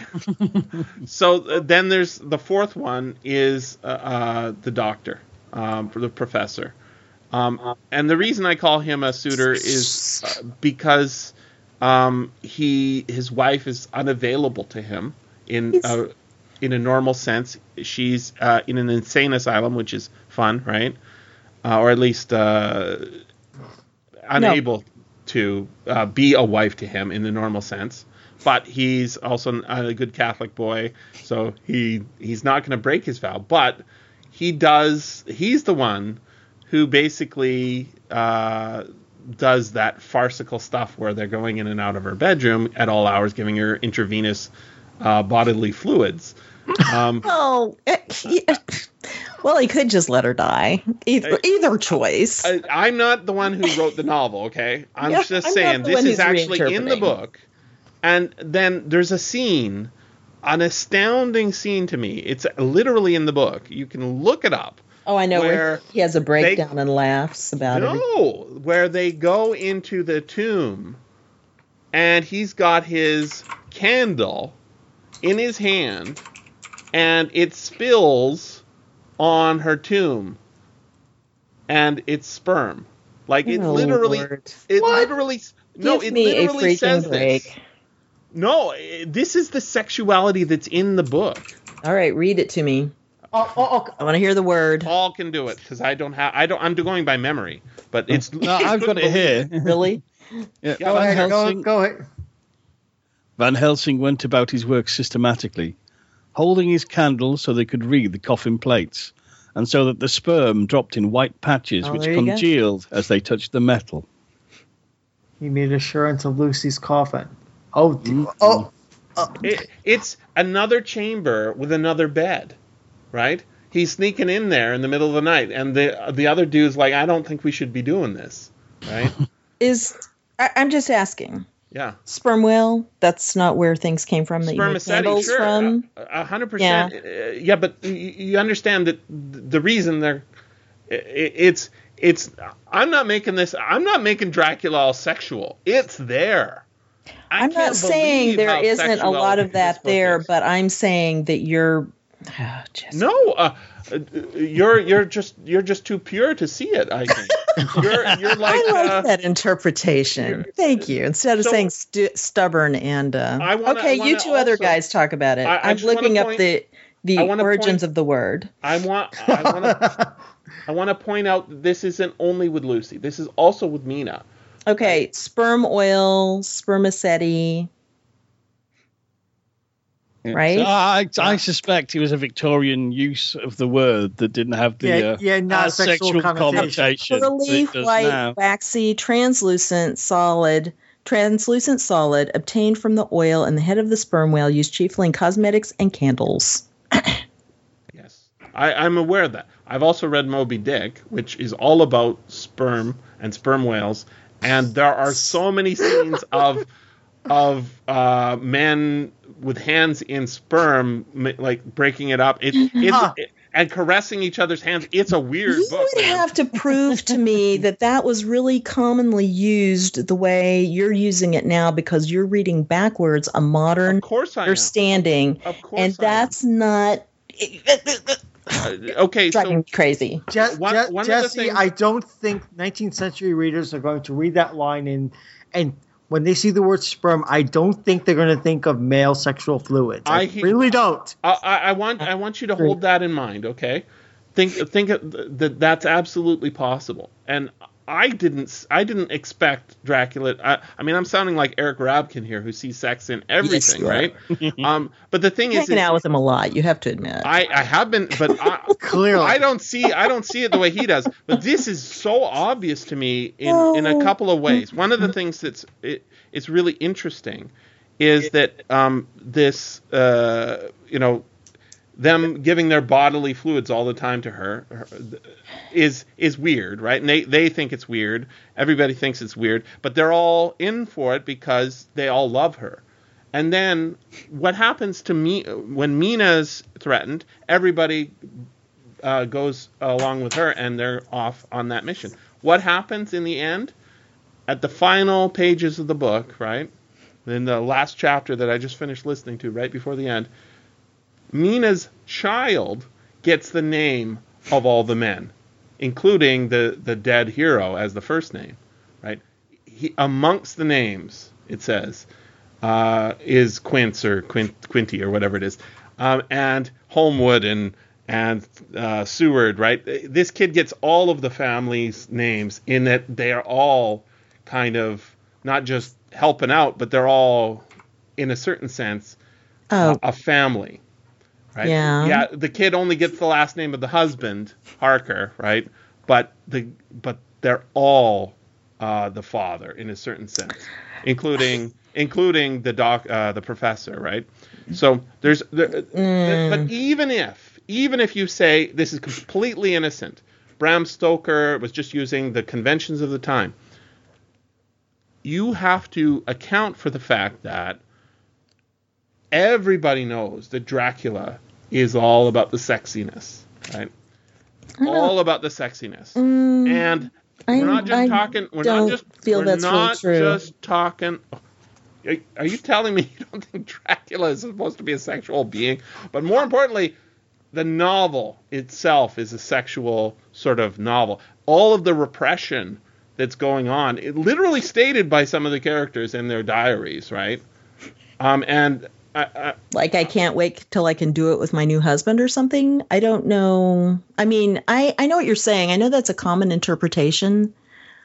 But I think when we're talking about, well, yeah, and he clearly is going after marriage, because there's that part which I had marked and I finally quit marking it. But where he's talking to Mina and saying, I'm coming after you because this is the way I can get everybody, right?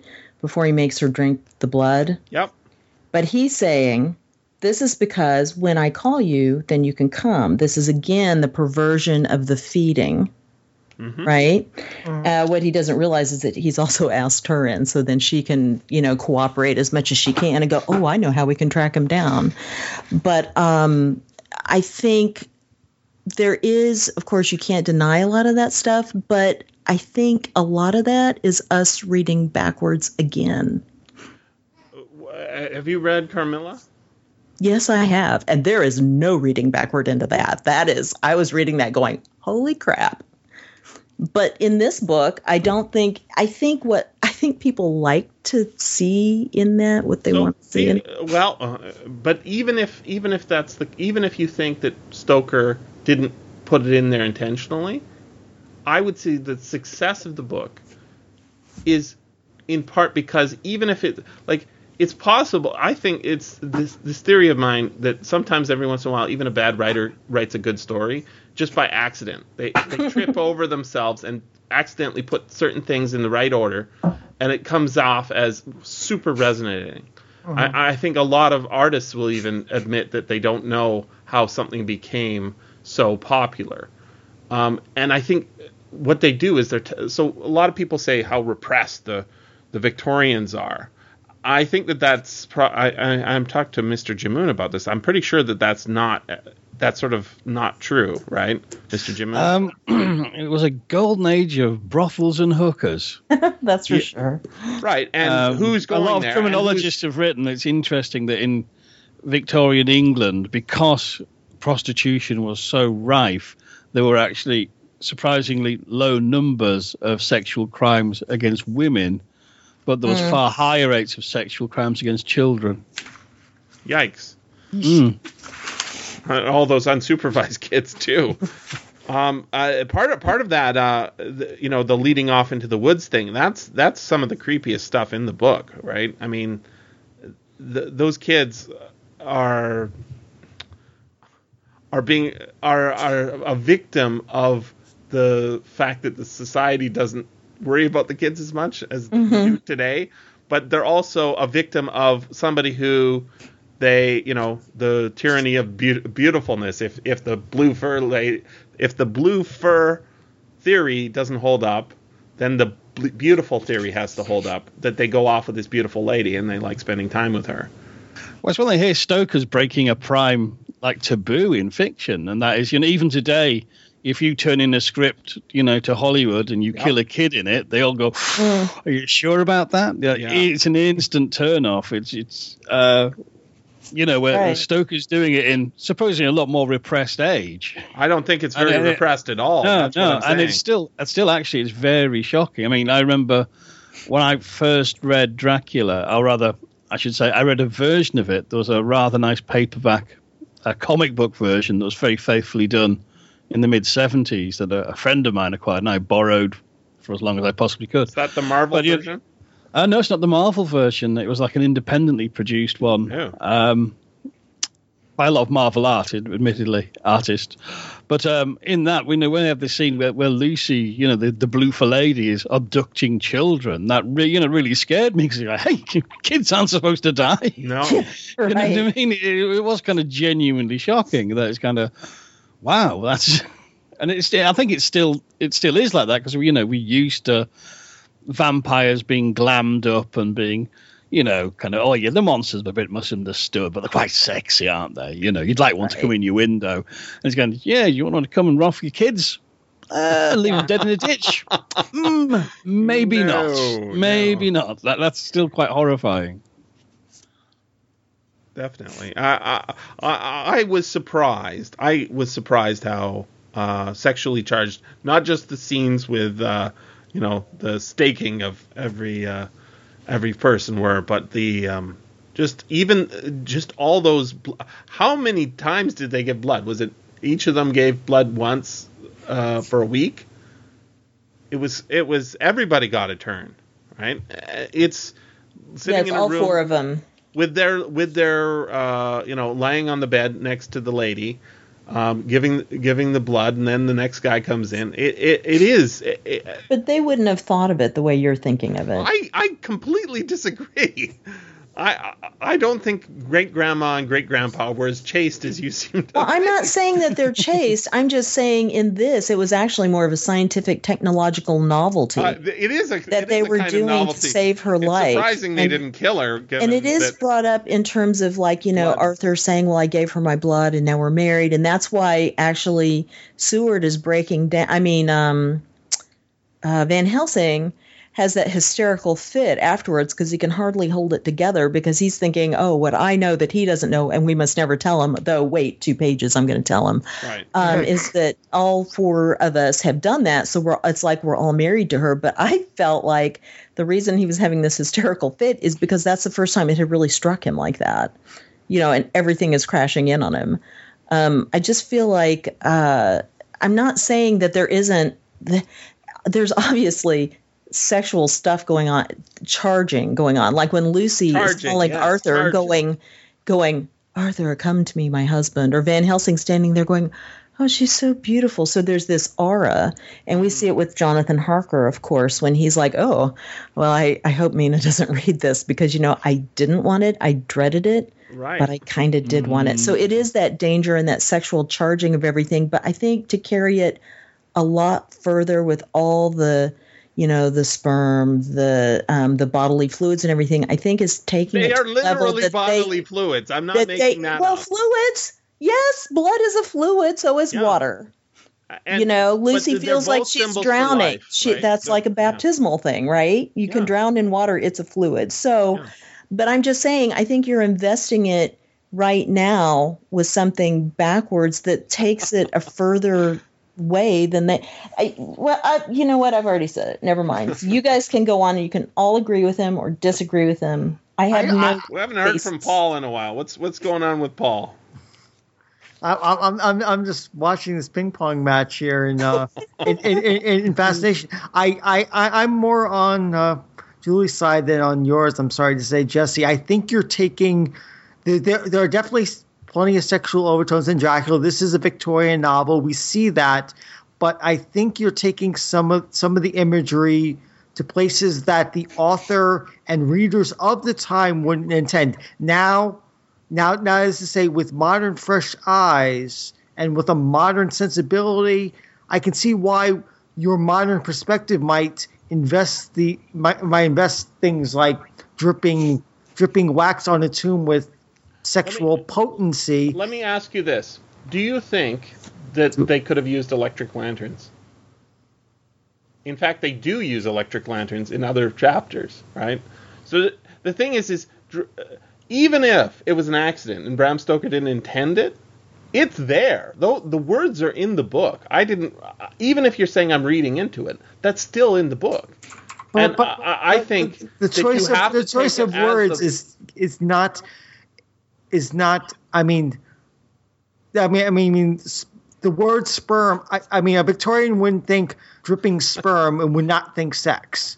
Is what I'm saying. What do you think, Mr. Jim Moon? I haven't heard your diagnosis. I'm looking for somebody else to agree with you. I'm looking for our Dr. Van Helsing to diagnose. Well, I think there in the idea of the coffin being another bed and these. I think that the staking of Lucy is a deliberate mirror of earlier scenes. Ironically, that in both cases they're trying to save her. Yeah.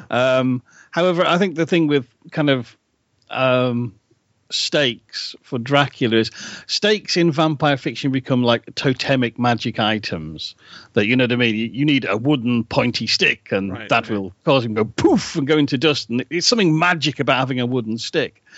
It's more basic here, and it's harking back to the proper folklore that Stoker had studied, and this is why the Count himself isn't staked at the end, not in the traditional way you expect. The ultra-violence, as they call it. No, I mean, basically, a stake through the heart, beheading a vampire, burning it. What you're doing is destroying the body, so the evil demon has nothing more to work with.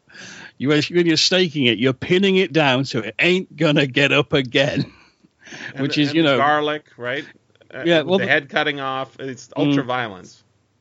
Yeah, well, the garlic's, garlic is a powerful natural antiseptic. It was a way to treat the disease. Right. Again, it's nothing magic in the garlic. It's it's folk medicine. So there, I mean, I think the thing because stakes now have become this symbol in vampire fiction. When you go to the staking of Lucy, you see it as this kind of, Freud falls off the shelf and flips open about phallic objects, and it's like a gang rape. And it's kind of, you can read it like that, and it's fun to read like that, but that isn't the intention here at all. I think it is providing a dark mirror to the three suitors trying to save her, and again they're saving her again, but just in a different and more horrible way. Very nicely negotiated. Well, and one of the things that I liked, and I think I noticed this, I've read this book at least 10 times from the time I was a teenager on. Wow. I've always been fascinated with, I just love it. And only in the last few years, because I've learned to read a little differently, did I pick it up and go, oh my gosh, there's so many layers. No wonder I loved it. I just didn't know enough to think about what I loved, right? And one of the things that strikes me, which is totally off what you're talking about, is the fact that they kill Lucy to restore her to her true self and give her peace. Mm-hmm. So her mortal soul is saved, right? Mm-hmm. And this is how good Mina is, who is, I feel like if you were going to call this something else, it should be Dracula versus Mina, because she is like amazing. But mm-hmm. she is the one who says, do not forget. Yes, you're trying to kill him, and yes, you're trying to save the world, but he himself has this value that have mercy. Killing him is a mercy. And they're all like, oh my gosh, no, I can't even think of it that way. But at the very end of the book, it is a mercy. And who is it who says, I'm so glad that what I saw was this, right before his body crumpled, the glance of peace on his face. Mm-hmm. And it defeats all the sequels, but it's totally in keeping with the idea that he's perverted in everything that Helsing says about his history, that he was a great man, he was a good man, right? He was a wise man, and then he did the wrong move, and now he's trapped, and everything that is good became evil. Right, and so they're restoring him to what he should have been. I mean, in that sense, it's Mina who says it. I shall be glad as long as I live that even in that moment of final dissolution, there was in the face a look of peace, such as I could never could have imagined might have rested there. And it's one of those things that I never noticed until maybe like the second to last time I read it. It's in almost none of the adaptations. Because, he's the evil monster, and you've killed him, and that's what they're doing. They're killing an evil monster, but this idea that he can actually be restored to himself, too. But, it's what's so good about it is that it gives the novel a closure. So, I believe he's not coming back. No, Stoker's great grandson or somebody co-wrote a book. The sequel, just came out a couple years ago. I have no interest in reading it. Not just because it's a book written by a great grandkid, has no extra knowledge. Maybe does. Maybe got a book or something that Stoker wrote. But even more importantly, we see this with characters all the time. In reading going through the 50 issues or whatever it is of Tomb of Dracula, Dracula can't be the villain the whole time, because if he is, then the story sort of breaks down, right? It's a book called Dracula. That is, the Tomb of Dracula is a comic book called Dracula, and he has to fight other guys, right? So sometimes they're worse. So sometimes there's a bunch of adventurers who are just like our characters here, some guy in a wheelchair, a young woman who wants to get married, that sort of a bookish young man, or whatever the group is. And the first splash page will say, how do we resurrect Dracula to help us fight this new threat, right? So in all of the sequel movies that come out, you have to have him be a baddie, but you can't make him completely bad, because so what I think is so good about this book is it is a complete. It's got all the symmetry that we like, right? With the three brides of Dracula, or the women in his house, anyways, and the three suitors in England, and it starts in Transylvania and it ends in Transylvania, right? And I think that's even commented on. And the book is so meta. One of the things that we didn't actually mention very much is that it's very modern in all the, the transcripts back and forth. It's epistolary. The epistolary elements and newspaper cuttings and all of found footage. It is a found footage book, right? I was thinking that if you want to do a modern Dracula, you could have it with Facebook posts and tweets. Yeah, actually, the first version of Dracula that I read as a novel was a book called Fangland, which is not a great book, but it's interesting. It is the plot of Dracula set in, I don't know, the 90s or something, and it was written by a guy who used to work for 60 Minutes, and it's about a guy who basically works for 60 Minutes, and he goes to Transylvania to find out about this rich guy, and then he comes to New York and does, it's the plot of Dracula just set in the modern period. And it's got this sense that it's working from another material, but this book is complete. It is. One of the things I was thinking about is nobody's put out the box set, where you open up the box and each page is loose in there, and maybe some of them are journals or right, and we don't actually have the cylinders, but actually that isn't how the book actually is either, because Mina, what she doing the whole book is typing, right? Well, it says at the beginning how these papers have been placed in sequence will be made clear in the reading of them. Right, and she even says he didn't miss a trick. When she's not driving the carriage at the end or holding her pistol at the ready, right? She's saying how great this portable typewriter is. Yeah. Well, to bring it back to the role-playing game for a second, there is a supplement to the Dracula files called the Hawkins Papers, and the physical papers are all actually loose. Oh, nice. But doesn't have... You have that tactile feel. I mean, the Dracula Unredacted book is a physical book, but the Hawkins Papers, which are more MI5 stuff around the thing, are all loose transcripts and things you can physically hold and give to you. Here, players. This is what you found. You found this telegram. This is actually what the whole H.P. Lovecraft literary.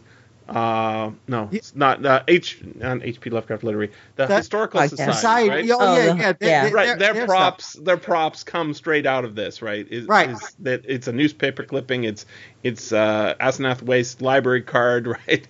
It's all the tangible stuff that makes it all the more real.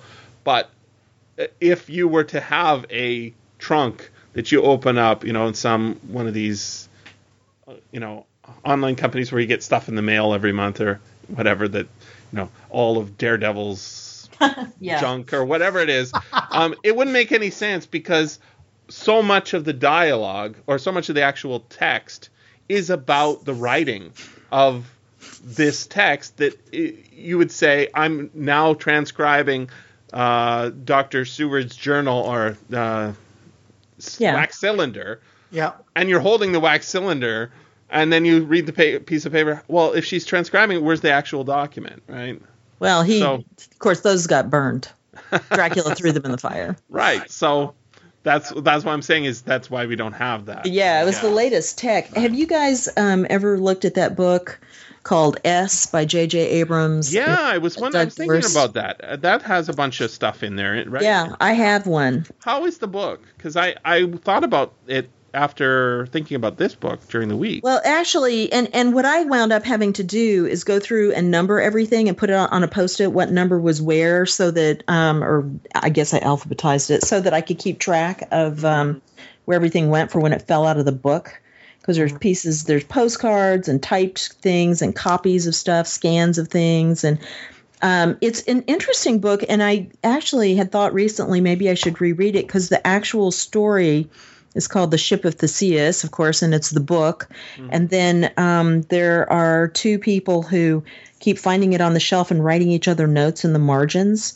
And the problem is they've gone through the book like 3 times, so everything is in different colors. So you have to know what color is the first conversation, which is the second, which is the third. So the book itself is one story, and their story is a second story. And they do the essence of what the stories mean ties together at the end. And it was an interesting experience, but you couldn't really absorb the book the way you could maybe because you were trying to keep track of everything.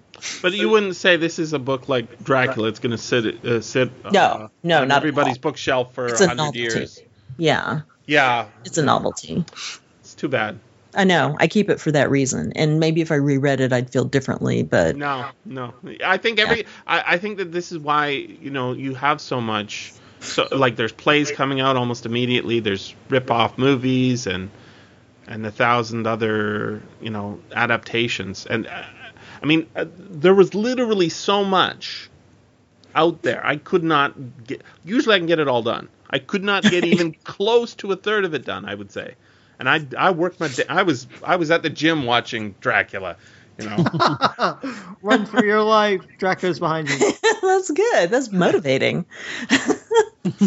Well, the thing is that, this book, I think because it's gone so far beyond the original work into our culture, people, of course, pick it up without ever having read the original and just keep going with it because it has legs. But then you come back and read it and go, oh, my gosh, this is amazing. I mean, to me, it's like... and take this in the right context, but it's like Lord of the Rings. You keep going back to it, and you find something else there that speaks to you.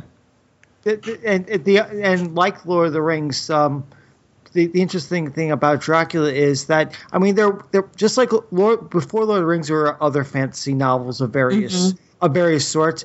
Before Dracula, there were other vampire novels. We mentioned Camilla. There's a bunch of others in the 19th century. But after Dracula, just like after Lord of the Rings, the template everyone defaults to. When you think vampire, you think Dracula. When you think fantasy, you think Lord of the Rings. And everything is either a adaptation, a distillation, or a reaction. Actually trying to get past Dracula and is almost impossible because Dracula is just so... much a part of the canon. Yeah. He looms very large, and yet there was a line, I think, when I was at the gym watching the 1931 one, and we haven't touched on this, or maybe we did in the pre-podcast stuff. What if Dracula doesn't exist in the book? What if? One of the things that happens, right, is that Harker's. There's so many themes that we didn't touch on. The brainstorm idea. Well, no. Well, for example, just insanity in this book. There's a lot of insanity. There's a guy who's insane. Harker goes in. He ends up in a mental institution of a certain kind at a certain point in the book, right? He has dreams that he records as dreams, even though they're not, right? The people say, I feel like I'm going crazy. You pointed out yourself, Julie, that Van Helsing has a little conniption there. A bit of hysterical reaction. Well, I looked it up because I think it's mentioned in the book, conniption, or maybe it's in one of the movies. It's like a hissy fit is another word for it, right? It's a male version of the disease that women were always having in the 19th century, right? They don't like being in their corsets or whatever. Yeah, right. I can't breathe. That's right. So there's a lot of insanity in the book, and one of the things is the mirror thing. So Dracula doesn't show up in mirrors, and I was thinking if you look at the book without Dracula in it and you just look at what people are doing, it's about disease, right? It's about marriage, it's about disease and marriage and traveling. Insanity. Right. Well, yeah, but that's a kind of disease too, right? Like sanity. Insanity. Insanity. Right? Sorry. Insanity. Sanity might be a disease too. I don't know. But if you look at like just sort of the travel, the sort of it becomes a mundane book without Dracula. And yet Dracula, we never have his point of view. It's always through someone else's point of view. And the fact that there is kind of a hysteria with regard to, the way Van Helsing's very reluctant to say what he's thinking. And then when he does say, people are like, are you sure we should be doing this? I can't believe what's happening. There is almost a hysterical element to it. Well, it's also a book of secrets, and at various times they have to remind each other, oh no, we shouldn't have said Mina wasn't going to do this. Let's have no secrets from each other. If we start having secrets, we've got a problem. And so who's the most secretive person in the world? Dracula is not sharing power with anyone, and to share your secrets and open up is to become vulnerable. And that's why they don't want to do it. And that ties right into the fact that both Seward and Dracula read mail and read writings without permission, whereas Harker says, "Hey, you need to read my diary." Right? Well, and Seward's like, "I don't want you to hear this," and Mina's going, "But see, if we don't know everything, we don't know what's important." And he's finally like, "Okay, I'm going to let you know my innermost thoughts." Right. And that's part of the. And that actually draws them all closer together, right? That's why even Helsing goes on and on about how such a great person she is, right? She's got the brain of a man. Yeah. Well, that's the biggest compliment you could ever give to her. No, I totally agree. She's amazing. Okay, no, we still have Jim. He's just quiet. He's brooding. Oh, sorry. Okay, good. I was worried for a second. Mr. Jim? Yes. Thoughts? Still here. About the invisibility, I mean, this is one of the things that filmmakers down the years have cursed Bram Stoker for. For saying that vampires don't cast shadows or reflections. And for a director's kind, they don't cast shadows? Really? I mean, Murnau in the first unofficial Dracula adaptation, Nosferatu, just went, oh, well, sod that. I don't care. He looks great in silhouette going up the stairs, just seeing his shadow. Oh, yes. Shadow.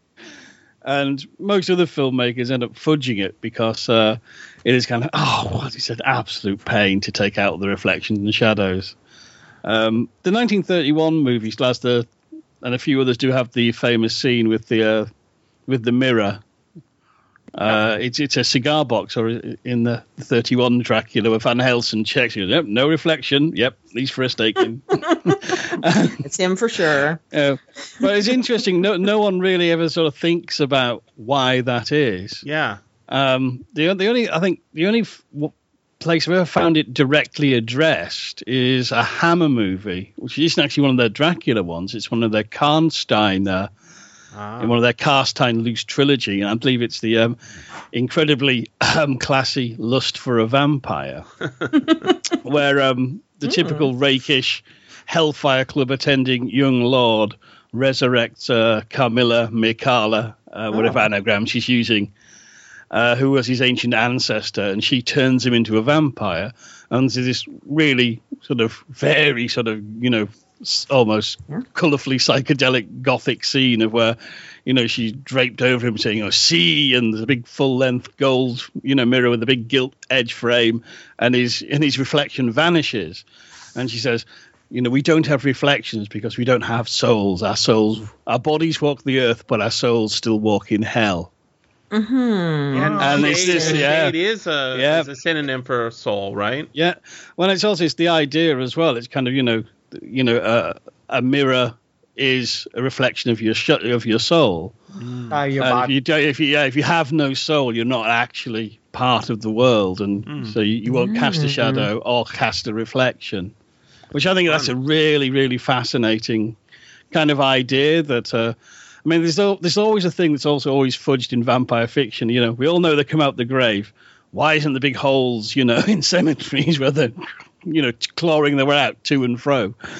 But it's the idea, you get it in actually old folklore that, it was that, Stoker had read up on, the idea that the vampire, assumes a gaseous form. Its actual body never leaves the coffin. It always just sits there like Carker discovers the Count, like this fat beached leech. in its box, and the Dracula that's walking around is essentially like this evil spirit. It's kind of a ghost, but it's powerful enough to be corporeal. But that's why there's no shadow and no mirrors, because there are two things that can't be fooled by the vampire's glamour. I want to point out again, another reason to watch Dracula Dead and Loving It is what is done with the shadows and the mirrors in that one. Is the very first time it's actually not Harker who goes to Transylvania. It's Renfield. Yeah, they do that in Bram Stoker's Dracula too. Renfield was basically Harker's associate, right, and went first and went. They're kind of twins, right? They're funny characters. So Renfield shows up and knocks on the door. The door opens, and Dracula's at the top of the staircase, just like in the 1931 movie, which it mostly is satirizing, mocking, playing with. It also does a lot of imagery from Horror of Dracula, the Hammer Cushing Lee version. But he's at the top of the stairs. They're halfway down the stairs. There's the giant cobweb that is in the 1931 as well. And he comes down the stairs, passes through the cobweb, right? And he's, welcome to my house. Enter freely and of your... Right, all that. And then he, just like in the 1931, he carries his suitcase up the stairs. But he slips and falls. And he falls down the stairs in a very Leslie Nielsen comedic fashion. And then he says... Renfield says, "Are you all right?" And he says, "I'm fine." And then you see a shadow going back up the stairs with like an aching back, limping up the stairs. And then whenever the shadow is prominently featured on the wall, like when he's about to suck on some lady.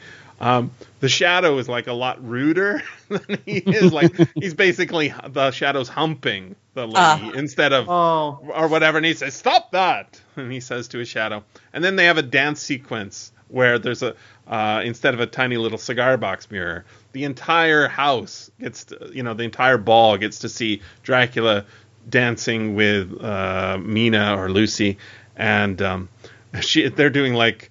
Spins, and she's up in the air, and he's holding her by her arm and a leg and spinning her in circles. And everybody's looking in the mirror, and like it's just her spinning, right? And up there. That reminds me of a scene from the bad movie Van Helsing, where that's a bad. I couldn't even get 10 minutes into it. Yeah. Well, where at one point the female main character has been brought to this ball, and she's dancing, and she looks at the mirrors, and this room is full of dancers, and looks at the mirrors, and she's the only one, and she realizes, oh crap, they're all vampires, and then of course Hugh Jackman shows up to save the day. Oh, I couldn't even get 10 minutes into it. Yeah, it's not good. I think we're pretty close to done. Any closing thoughts? Take a bite out of Dracula. Go ahead, Julie. I had one thing, which is that this book, it's funny because it is Victorian and it's got all these things, but it's so economically written. So it's not going off on all these other real tangents like, Charles Dickens, who I love, does. But it's got some of the most like movie direction type descriptions in it ever. Mm-hmm. And so you could also see why it got picked up by people who went, oh, here, okay, read this page and make it look like that. So there's one point where they're going to go into the house, which is one of the amazing scenes that I'm imagining doesn't make it into movies much because it seems so new to me every time I read it, where they're all like, we're going in and we're getting him at his coffins or his boxes of earth. And so they've left Mina, tragically. And they're like, the light from the tiny lamps fell in all sorts of odd forms as the rays crossed each other, or the opacity of our bodies threw great shadows. And then a minute later, the whole place was thick with dust. The floor was seemingly inches deep except where there were recent footsteps in which, on holding down my lamp, I could see marks of hobnails where the dust was caked. The walls were fluffy and heavy with dust, and in the corners were masses of spiders' webs whereon the dust had gathered till they looked like old tattered rags as the weight had worn them partly down. And so, I mean, it's like you're there. By the time they get to where these boxes are, you're totally creeped out, just like they are. Mm-hmm. So I just wanted to say the writing is it's pretty darn quite dense good for it's very easy to read. It's incredibly dense with symbolism and layers and layers of themes, but it's relatively short. I mean, 14 hours, I think, right? Yeah. Yeah, my book's like 360 pages, so it's powerful. Yeah, it's surprisingly easy to read for such an old book. So, anyway. Anybody else? Well, the thing is, when you go back to Dracula, I think it's a good point because it is a surprisingly modern novel. But it's also interesting to note when Dracula came out, it was actually set slightly in the future, so it does actually make it just by the skin of its teeth a science fiction novel as well. How far in the future? Yeah, where do you get that? It's like a couple of years in the future. Oh, okay. Just slightly. But I think it's interesting you've got, like, you know, when I first read Dracula, Dr. Stewart's taking audio notes on a phonograph. Cool. Yeah. It was new tech. Very expensive. I mean, it's something I've been fascinated with since I read a book called Inventing the Victorians by Dr. Matthew Street, which... it explodes all these myths we have about Victorian society that we've got from popular adaptations of Dracula, among many others, that they were stuffy, repressed, and it was all, And, instead he presents this view of us, the Victorians saw themselves as being an exciting go-ahead civilization, in Douglas Adams's phrase.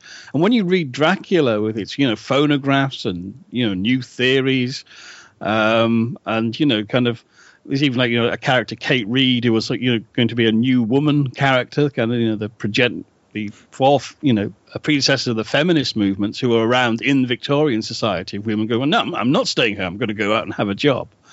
It's kind of, you see, kind of, it is Dracula is a novel that really shows kind of the Victorians were a go ahead, looking forward society, and not this stuffy.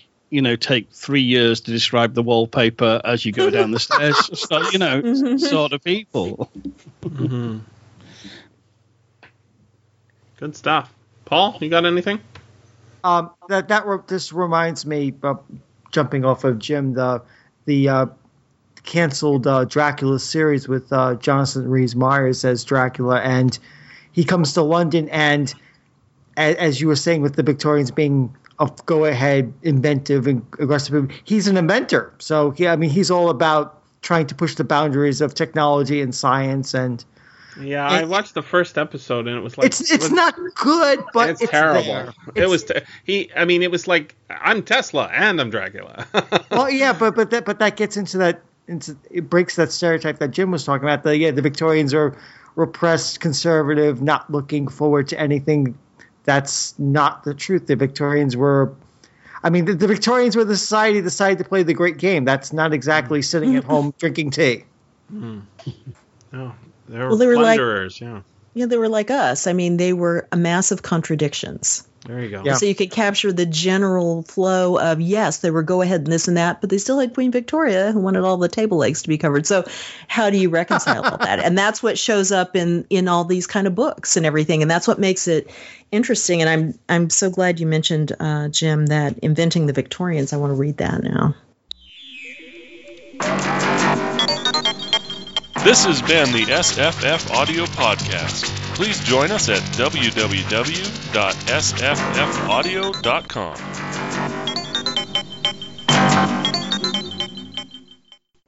Oh, did we lose somebody? Nope. No? Nope. Okay. I also want to point out another reason to enjoy Dracula Dead and Loving It. There's favorite new movie. It's not a good movie. It's just a funny movie, right? It's not a good movie. I would say the same thing about the original Young Frankenstein. It's not a good movie. It's a funny movie. I really enjoy watching. Love it.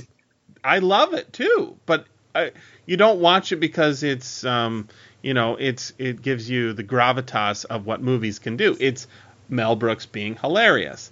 So one of the things that's in Dracula Dead and Loving It that people get grumpy about in another movie Young Frankenstein, is there's the scene in Young Frankenstein where the repressed wife, or sexually repressed wife, or fiance, right? Gets quote unquote raped. I don't know if that's the word for it. Probably ravished. No word. Ravished. Well, but see, ravished is Anyways, Frankenstein. That's the romance novel term. The creature has sex with her, and she's not into it at first, but then she starts singing the songs, right? Because he would have to have an enormous Schwanzstoker. Schwanzstoker. In Dracula Dead and Loving It, the same thing happens, except it's reversed. Renfield's lying in bed, and the two of the brides of Dracula come in. And they're on those dollies that they use to pull, so it looks like they float across the floor, right? And they're making sexy movements and smiling, big breasts, not very well concealed, and they're on the end of the bed, sort of straddling the bed, and he says, "What are you doing to the furniture?" And then they hop onto the bed, and he says, "I'm married. I'm going to be married." And they stop straddling my leg. And then he stops saying stop, and he starts saying, "Ravish me, ravish me." And he starts singing in the same way. And then Dracula is walking by, and he looks over, and he just keeps walking. And then he pops his head back, and "What are you doing?" It's great. Leslie Nielsen is hilarious. Oh, I forgot he was. Yeah, I remember seeing the posters for that. Hilarious.